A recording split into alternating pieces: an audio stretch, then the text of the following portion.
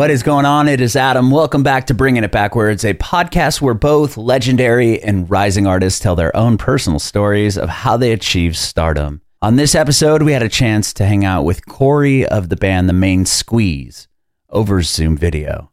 Corey talks about where he was born and raised. He grew up in Indiana and how he got into music, started off singing in the church. He talked about the first bands he was in, how he ended up meeting the rest of the guys in the Main Squeeze at college. He went to Indiana University. He talked about working with Randy Jackson, who produced one of their albums. And Corey talks all about the band's most recent album, which is called To Be Determined. You can watch the interview with Corey on our Facebook page and YouTube channel at Bringing It Backwards. It'd be amazing if you subscribe to our channel, like us on Facebook, follow us on Instagram, Twitter, and TikTok at Bringing Back Pod. And if you're listening to this on Spotify, Apple Music, Google Podcasts, we would love it if you follow us there as well and hook us up with a 5-star review. We'd appreciate your support if you follow and subscribe to our podcast, wherever you listen to podcasts. We're Bringing It Backwards with The Main Squeeze. Hey, Corey, what's up? Yo, how's it going? I'm doing well. How are you? Not too bad. Just, another morning in LA. Amazing. Well, I appreciate you doing this. Thank you so much. No worries. Thanks for having me. Of course. I'm Adam, and this is about you and your journey in music. Oh, cool. Sweet. So my journey? Your journey and the band's journey, I guess. I want to hear about how you guys all met and got this thing going. Cool. Yeah. So first off, where were you born and raised? I'm born and raised from Indianapolis, Indiana. Okay. That was where I lived my whole life. You went to school there, right? I went to school down in Bloomington, Indiana. Okay. And that is where the band started at. The 5 of us are from different cities, backgrounds. Mm-hmm. We all kind of ended up at IU on a whim. Smiley, our keyboard player, was supposed to go to Tulane, but Hurricane Katrina ruined that. So IU was his second choice. And he went to camp with Max, our guitar player. Mm-hmm. And Max came down to IU as a cello major. So random, they knew each other. So, subsequently the band got started there, but we all met on a whim. I met Smiley randomly in a bar. I left. I'm the eldest, and I finished up school and started working for Celebrity Cruise Lines for a little bit. And wow. Were you doing were you singing on the cruise? Yeah. So I did that for a little bit, and then I came back, and a friend's band was opening up for the Main Squeeze.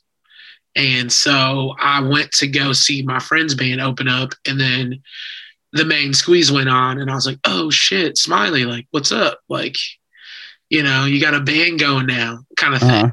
And not too long after that,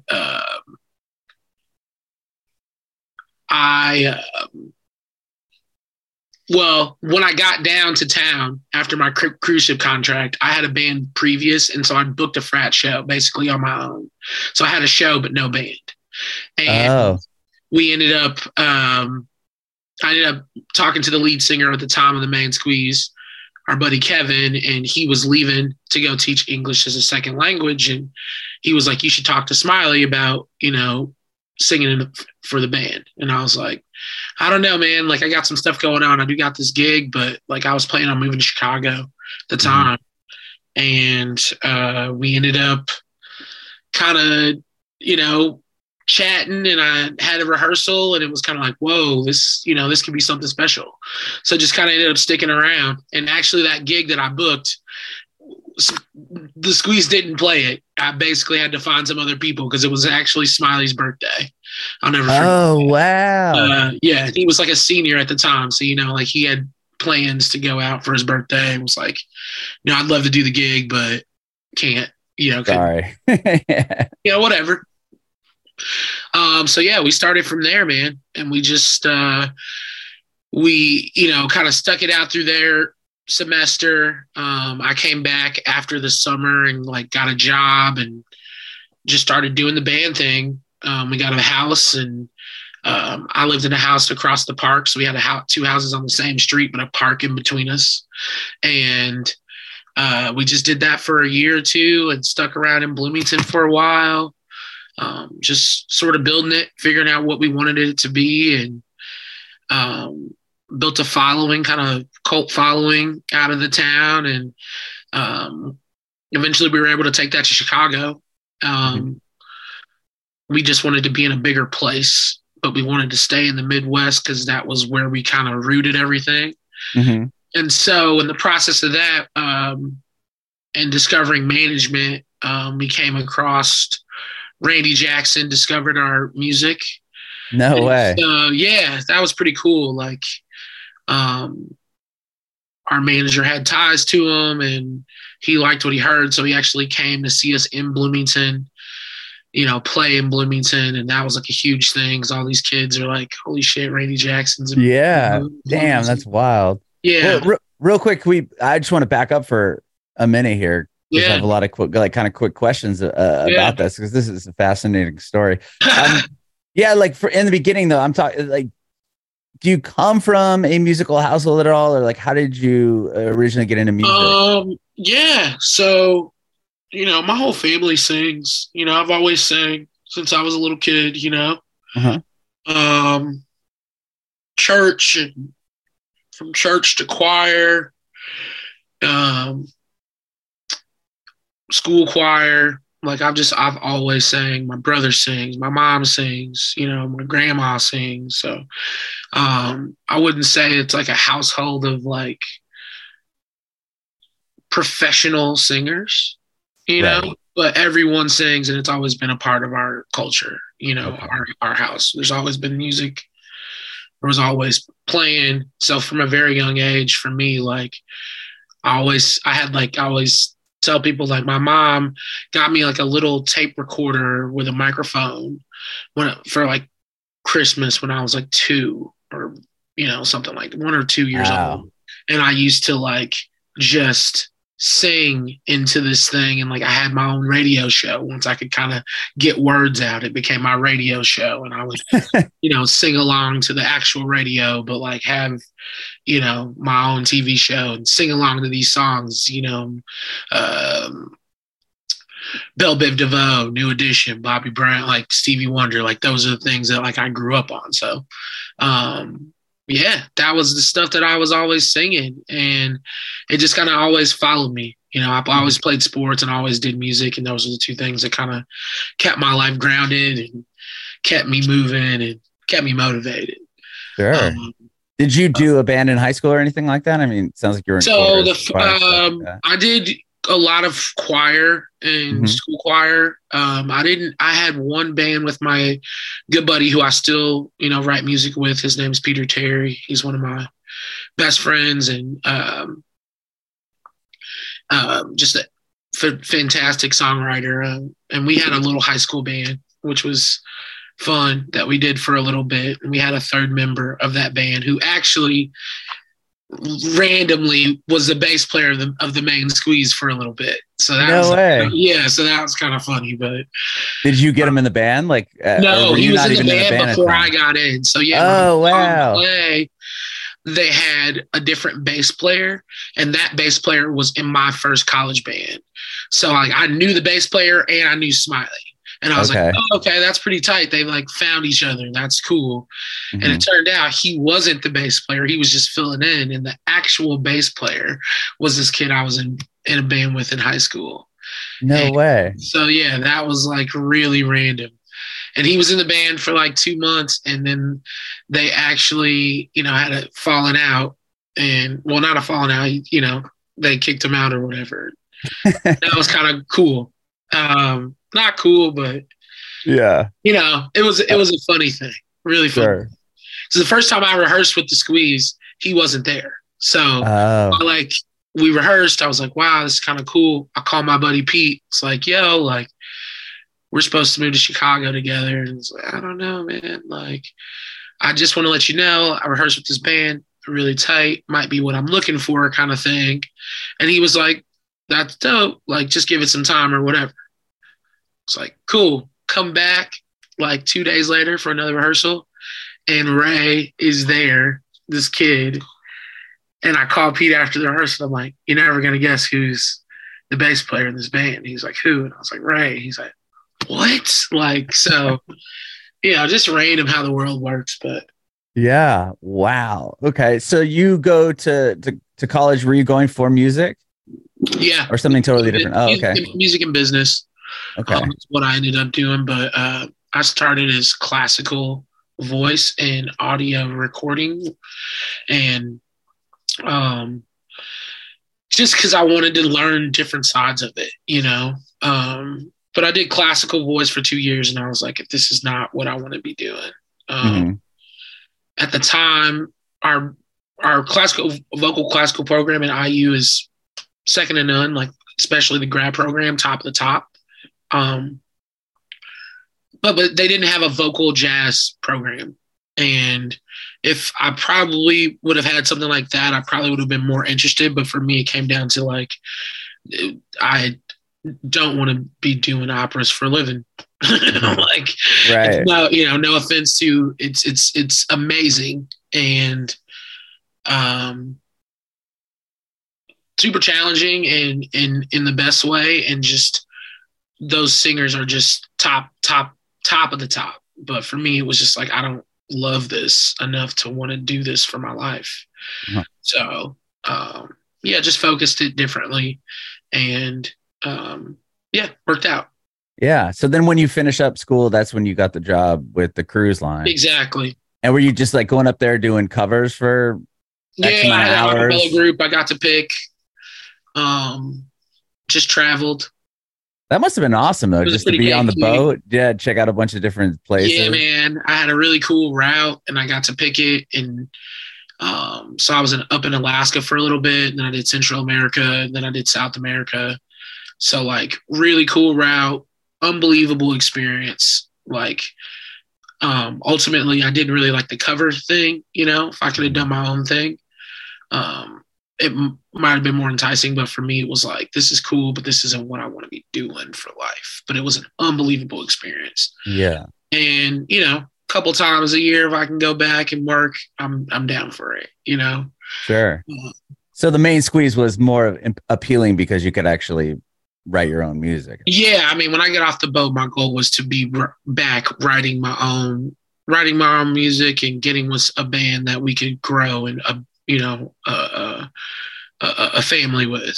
And so it was kind of a situation where I was looking for a band, they were looking for a singer, and we, it worked, and we grew it from nothing together.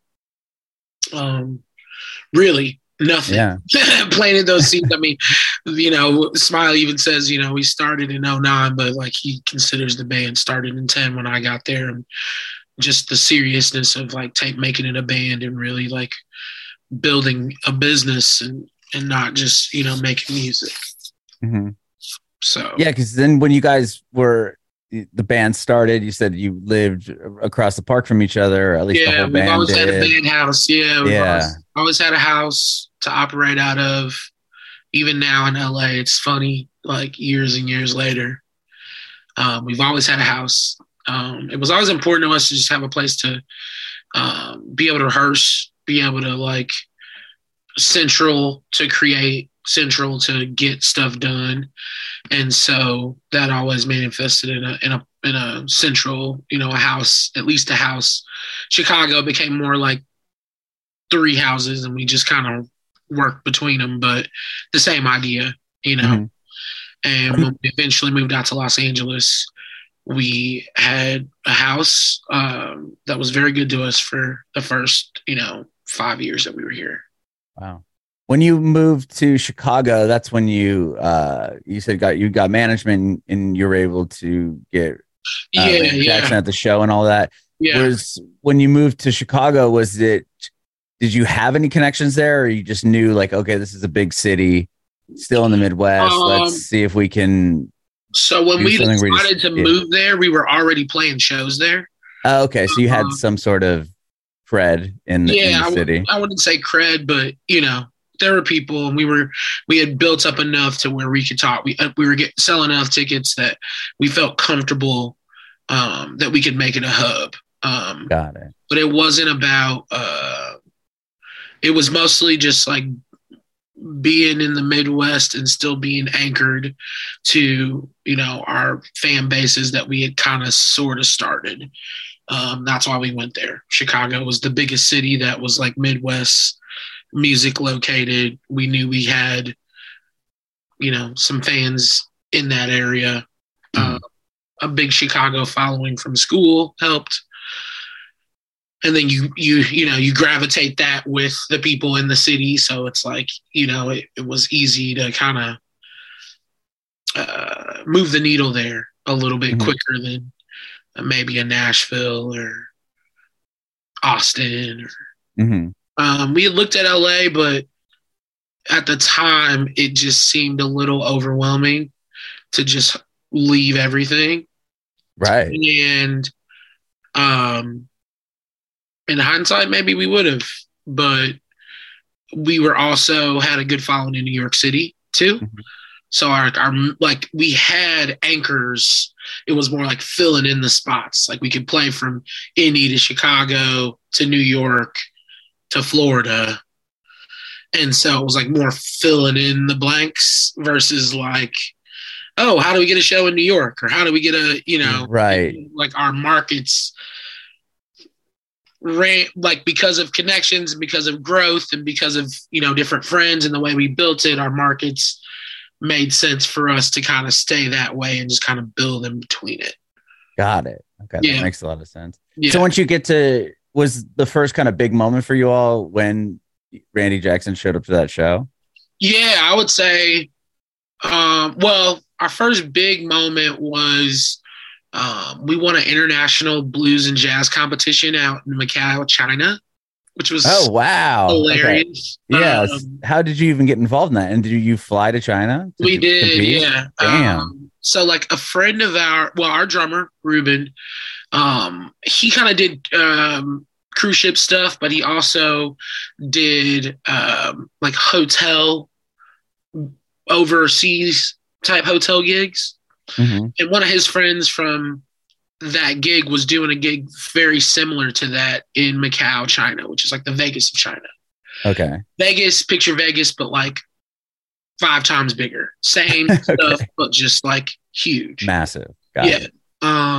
And so, yeah, he was a drummer working in this hotel, and the hotel wanted to do this music competition, international blues and jazz competition.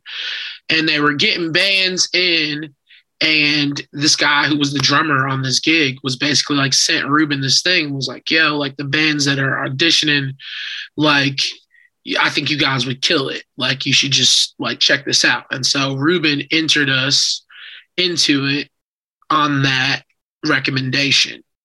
And so we went, they took like a band from like different countries. They didn't take like, it was maybe, we might have been the only American band. It might have been 2 American bands, you know, a band from Brazil, a band from Taiwan, a band from, you know, wherever. So we played this competition.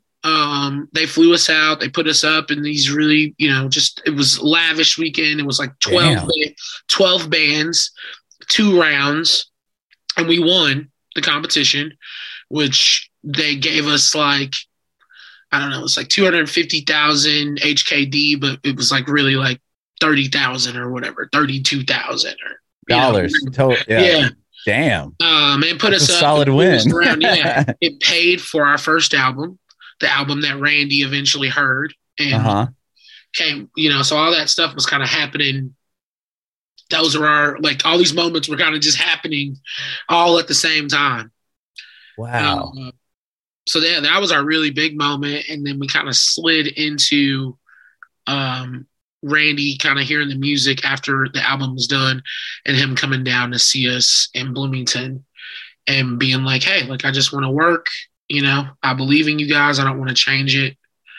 And so we worked with him for a while, produced a project called Mind Your Head. Mm-hmm. I think we were kind of young and naive at the time and just on some like, you know, we've been working on these songs for a while. We just want to get out the next album versus like, let's create something, you know, this is our one opportunity to do something great kind of thing. Yeah. So he helped you guys with that because you put another album out right before that one, the self-titled album. Yeah, we put out the self-titled album first, and then Mind Your Head we did with him. Okay. Yeah. So what was the difference between working with him or versus doing just the first two kind of on your own? Randy was really the first person that we really started diving into the songwriting process with. For us, that was not, even though we had a place, we played a lot of shows. So a lot of our music, even when we worked out a hook that we felt good about, or maybe just a verse hook, we would go work those songs out live. That was just how we did it. Mm-hmm.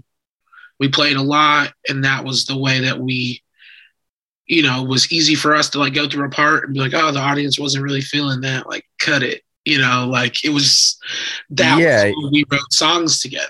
You're kind of getting feedback like from your crowd. Yeah, that's amazing. You know, they would let us know, and so it was a cool way of us doing that. And we have a lot of like ideas out of that we would go back and we could kind of rework and figure that out. Randy, it was the first time that we ever really dove into like the LA, I wouldn't say the LA, but the true songwriting process of like, you know, really sitting here and like, what do you want this chord progression to be? What do we, you know, how we want to sing this whole melody out and feel good about it, and then put words, you know, like just very structured. Mm-hmm. And not in a bad way. It was enlightening to just go through that and see how people do it out here. And it was the beginning of just us thinking about it, wanting to just write better songs and become better songwriters. And so, you know, definitely love him for that, and still able to like send him stuff and what do you think about this? And it's cool that, you know, he'll get back or whatever. But that was the biggest impact, really, was just like getting us to think about that and pushing us forward in that mindset. Yeah. Did you guys move to LA at that point, or were you still living? So it was kind of in between. We were in Chicago, and we were flying back and forth between Chicago winter and LA winter. Okay. And after doing that for a couple times, I believe we were in Miami for Fish. We were playing a Fish after party in Miami, and it ended up being like 81 there. We drove back to go to work January, you know, like 15th in Chicago, and it was like negative 20. It was kind of like, this is going to be our last summer or last winter. Yeah. It's time to move. It's time to move. And I love Chicago. It's my favorite. Like, seriously, unbiased. I'm from Indianapolis. Like, I got no skin in the game. My favorite city. Like, love Chicago. But in the winter, you know, when you want to be creative and you want to be with each other, working and downtime, working on a new album, like negative 20, 75 and sunny. It's like, yeah. I don't have to. We don't need to move.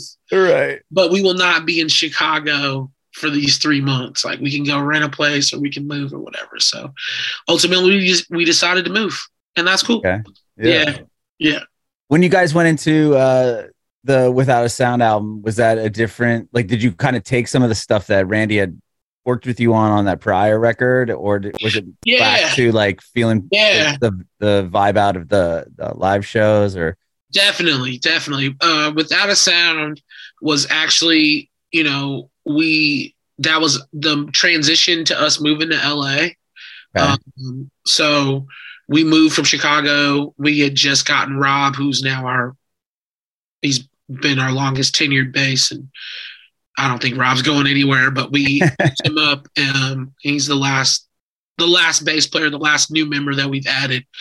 And then we moved to LA. We got the new Squeeze House in LA, and Smiley and I lived in an apartment down the street, and we just cranked away for 3 weeks. It was like, we're here, let's get to work, and that was kind of the result of that. We partnered up with a friend of ours who was a good best friends with our art guy at the time, and we kind of just produced it all together, and it was just kind of just like, hey, we're here, we want to make music and show these people what we're about, and be able to pitch it and just have something to stand on, which was awesome because we got the music done. But it was like a crazy process because immediately after getting the music done, we left to tour because we had to tour. That was how we were making our money and our livelihood. And so it was just a disastrous process of finishing it and going back and forth and multiple mixes and things. It was crazy. So yeah, it was our kind of like, we're thinking about the songwriting process more now. We're working on trying to take those lessons that we took from Randy and like apply them in our own way and, go to work. So that's what we did. And that was kind of the result of that. It was fun. That was a beautiful experience. But it's weird. Just, I don't know. Every year it's like growth for me. It's always like, can we make a project that's better than the last one? Can we show that we're, improving our process and improving, just the business? And that was funny because we just felt we leveled up, man. It's like, man, we still have so far to go at that. Yeah. You mentioned, finishing that record fairly quickly or the album to get on the road and play shows. And that was your livelihood. And with that, like, obviously the pandemic happens, and then that, like, where were you guys at? You put an album out last year, but when it comes to being able to tour, you played like thousands of shows. Yeah. So, yeah. Like, for a band that played 60 to 100 shows for the first, since we started touring, really touring. So at that point, we started in 12, I would say, is when we really started touring. First 6 years, really, like, depending on that. We're very blessed in that we took advantage of YouTube very early as a band. When I was in college, I had an a cappella group called Straight No Chaser. Now it's a world-renowned professional a cappella group, but like at the time, no way, it was just a college a cappella group. And so like I had viral videos through that group growing through school. Ruben, our drummer, had own viral videos through YouTube. So it was very important to us from the very beginning to have YouTube as a platform for the band. And we used that platform when we first started as a band, obviously you don't have songs, right? So you're always learning covers, you're learning each other's favorite music just to like learn each other. Like, what did you play? What are you, 5 different people, 5 different backgrounds. So obviously eclectic group of like songs that could go from, hey, we could play a whole show of hip hop to let's do a whole 80s dance party, to let's do a 70s night, or let's do a Grateful Dead, or let's do a, Hendrix, let's do a Stevie Wonder, like whatever. We had enough of, the talent to learn it, the want to help to learn it from each other, and like the love of the music to just dive in. And that would create these diverse like college bar shows where you're just hearing all, stuff that you want to hear. And so when we started the YouTube channel, we started recording some of our favorite versions of these covers that we would do. Oh, okay. That was growing long before the pandemic. And what we were striving to do, which we didn't really have the time to figure out, was I was contemplating with Ruben and the band too, but like, how can we take this YouTube following? Because at that point we had like Michael Jackson video that went pretty viral, or we had a couple Stevie Wonder things that went pretty viral. Papa was a Rolling Stone, a few just that were taken off. How can we turn this into a situation where we can get these people to, come and watch us through YouTube? Like, is there a means of creating a live show that we could do maybe once every, quarter or, a year, that we could get this group of people around the world who subsequently can't come to the States and we can't go to yet, right, to see these shows? World shuts down. We finally have 4 weeks in a row where we can truly focus on bringing that to life. And we did it in like 3 weeks. Like shit, like Ruben, like really busted his ass trying to figure it out. We bought different things. We were just really wanted to make sure that if we were going to do it, we were going to do it right, so that people on YouTube could have a squeeze show and not like a non-squeeze, not like right, just jamming in a room, like hear it as we're playing a show, and we were super blessed that we did it the first time. The world was shut down. People didn't know what was about to happen, a month into this thing. And it provided a lot of life and light, where there was a lot of confusion, and it really helped us. It was a moment for us to grow and shine all over the world, because YouTube is like that kind of place, right? Mm-hmm. And eventually created a lot of opportunity for us.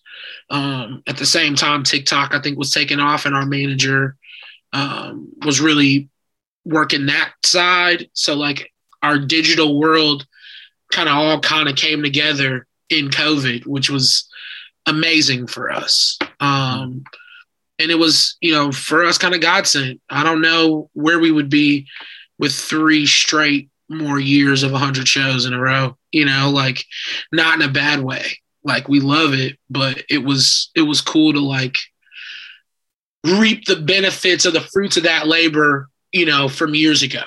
Of just like setting that up and making that algorithm go and getting these people in all these different countries to like follow us. So we took that time during COVID to play after it was kind of opening back up, not to go out and play 100 more shows, to be strategic about, hey, let's open up England as a market for us. Like, we know that we believe that we can get X amount of people to come see us. We've seen it from our digital numbers that like we can sell tickets. So it's like, we've done that. We've done, 3 sold out shows in London now, and like parlayed that into shows in Spain, and like trying to do that down in Brazil, and, just different things like that. So that's kind of where, the focus is for us, is like to continue to grow our artistry without trying to kill ourselves to go out and do it. We want to make good, lasting music. And I think a big part of that is just having the time and the focus on it. So much dependability on being in the jam world. That's where we kind of came from. That's where we're rooted. So much of it is built on being live and playing live and playing live. And we love that. That's, we can do that all day, but we want to make lasting music, and we want to take the time to create that and then go out and play those 60s, 100 shows. Yeah. I mean, you guys were brilliant about starting YouTube early on. I mean, to have that leg up on everybody else. It was crazy, man. Huge.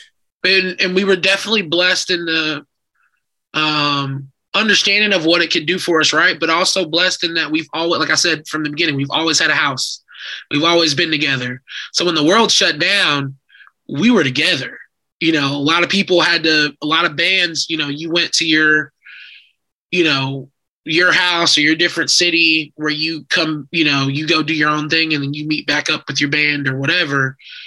We were within, the furthest at the time was our bass player, who was living down in San Diego. Nothing. That's where I'm from. That's awesome. How are you? Awesome. Yeah. I recently moved to Nashville like 2.5 years ago. But oh, cool. My mom lives in Hendersonville. My mom. Oh, no way. Yeah. Awesome. But yeah, we were together. So when the world was, trying to figure out how it was going to work, it was like, we got a spot. We've set up a studio. We've got, a means to film everything that we need to do. And we're not like exposing ourselves to anyone other than the group of people that we've been exposed to. Right. So, yeah. It was a blessing. It really was. And then, we kind of parlayed that into a few cool opportunities. We got to play Monday Night Football. Open up for Monday Night Football. We did a rendition of Monday Night Football for the Chargers Raiders game. Wow, that's massive. Yeah, damn. That's SoFi. So the first year of SoFi, that was pretty cool. This is all, kind of toppling over itself. Yeah. Because of the, the COVID and the TikTok and the YouTube stuff. And, we're not an LA band, but they wanted, someone out here who could represent, an LA band and do something cool. So we created our own arrangement for it. And SoFi, I don't know if you know anything about the stadium. Yeah. I was there when we lost the Chargers. Okay. So when it, with the lightning storms, sometimes they'll have to postpone events there because of the weather sometimes. Yeah. The Chargers Raiders game, we're supposed to be, the TV slots are set for when ins and outs are going to happen. Right. They have it kind of our end was supposed to happen at the second quarter or whatever, the start of the second quarter. But a lightning storm at the game pushed everything back 30 minutes. So the whole world watched our actual time slot, which wasn't the second quarter time slot. It's just the time that's supposed to happen at the second quarter. Mm-hmm. So because the whole game was shifted over 30 minutes after the kickoff of the game, when everyone's paying attention to Monday Night Football, the first in was us doing Monday Night Football. Oh, wow. That really worked in your benefit. 11 million people saw it, whereas if the game was a blowout, which I believe they ended up being down, the Raiders were down 3 touchdowns or something in the first quarter. Oh, wow. People might not even watch the second quarter of that game, so just, little stuff like that always just highly favored, man. Just feel like you get a little bit of little victories along the way that just kind of help keep pushing you down. Wow. Yeah. I mean, talk about a rivalry and a game to play. It's just funny to me that I'm sure LA was so pissed that they got the Chargers and not the Raiders. Right. Absolutely. Oh, man. Loves the Raiders. Oh, do they? Oh, yeah. Okay. Because the Bay Area and LA love the Raiders as well.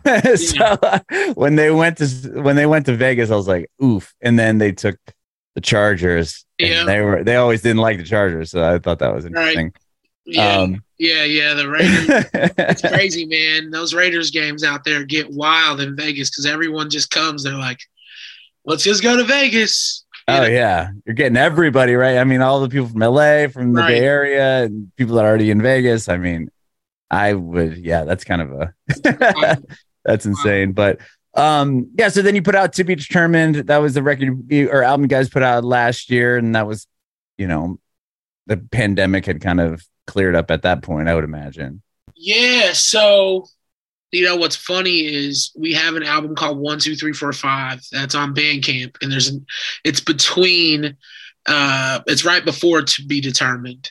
Oh, you just didn't put it up on we didn't put it up on Spotify. We didn't put it up on Apple or it's kind of it was. So we put the record out during COVID. We had already had it done to release, and we were going to take it out on tour, but we couldn't because of COVID. Right. Our manager, who we actually got, those are the songs he listened to. that eventually led us to him. So when we were doing this during COVID, we ended up doing like one vinyl of the album, just one custom vinyl. And someone bought it, I believe like $1,200 or $1,300 or something like that. So you only pressed one? Pressed one, yeah. But the digital copy is available on Bandcamp. And it was just something just to try to do, just to just taking money for the artist, just like to see how that would go versus like trying to stream it on different stuff. Yeah. And actually, like, it's hilarious. That album has made more for us than any other album. If like in terms of like sheer money in for the album versus revenues of streaming numbers, right? You just go song per song, not even close. Interesting. Yeah. Wow. So the next one might just go straight to Bandcamp. You guys found something. The next one, I think we're going to try to do something a little bigger. Yeah. It was interesting. And it's still cool because it's like, it's kind of the secret album. Yeah. Like wow. It's don't ask, don't tell, but do ask, like right. Let people know. So it's cool. Well, we like a lot of those, love a lot of those songs. So it's cool when we break them out. When people are like, oh, yeah, I know that one's off of this album. And that's the 1, 2, 3, 4, 5 album. So check that out. And then, so what happened was we released that during COVID as kind of like when we did the one vinyl press, we also did like a donate whatever, $20, and it came with the digital copy, and we send you a thank you note or whatever. Right. That's how we got that out to our like YouTube subscribers and stuff like that. So we did that album, and then while we were in COVID trying to figure out TikTok, we basically started doing improv, 2-minute to 5-minute improv songs. And that was just with our manager just filming us because he was really diving into the platform and really trying to figure it out. That led to like 15 or 20 ideas that eventually became To Be Determined. Interesting. Yeah. Wow. We just kind of just took our time with, it was a different approach just as far as the songwriting process, just not think about it. Let's just go see what we come up with.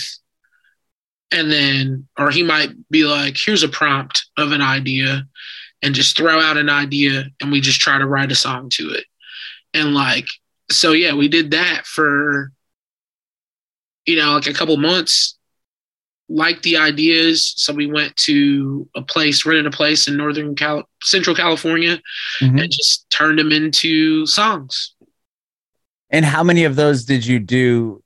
Like, did you do more than the 13 or 15 or whatever that made the album? I think we did 17 to 20 of them, but what came out was that. Those are the ones that we felt the best of. We took the ones that we liked the most. Got it. That's awesome. Yeah. And so with like, are you guys working on a new album now? I mean, yeah, I love the fact that you guys do albums, right? I mean, a lot of people just do like a single and then it'll be a single. No, we're old school in that regards. Like, I'm one of those people just personally, like, I listen to a whole project. Like, to me, someone takes the time to pour their heart and soul into like 45 minutes or 35 minutes or an hour's worth of music. Like, I'm going to give them the due diligence of like taking it down for that. And a lot of people think like, oh, deep cuts and all that stuff. But like, to me, I just feel like it's all a part of like them, it's a picture, it's a glimpse of time. It's a picture. And I just like want to examine the picture. I'm not a big playlist person unless I'm like throwing back like some 90s or something like that, but I'm not a big playlist person. I like to listen to albums. Me either. So like, I want to make albums. Yeah. And I love that. Because I always say like, I came from radio and I thought it's cool that like, why is, Sunday Morning Song 7 versus, Mood Grape. It's like one of those things where you have to spend the time. I'm sure it takes a great deal of time. to just lay it out so the whole album is like cohesive. Feels good. Yeah. You know, it's a story. It feels good. You know, even if they're, you know, might not be attached in some way, they intertwine. Right.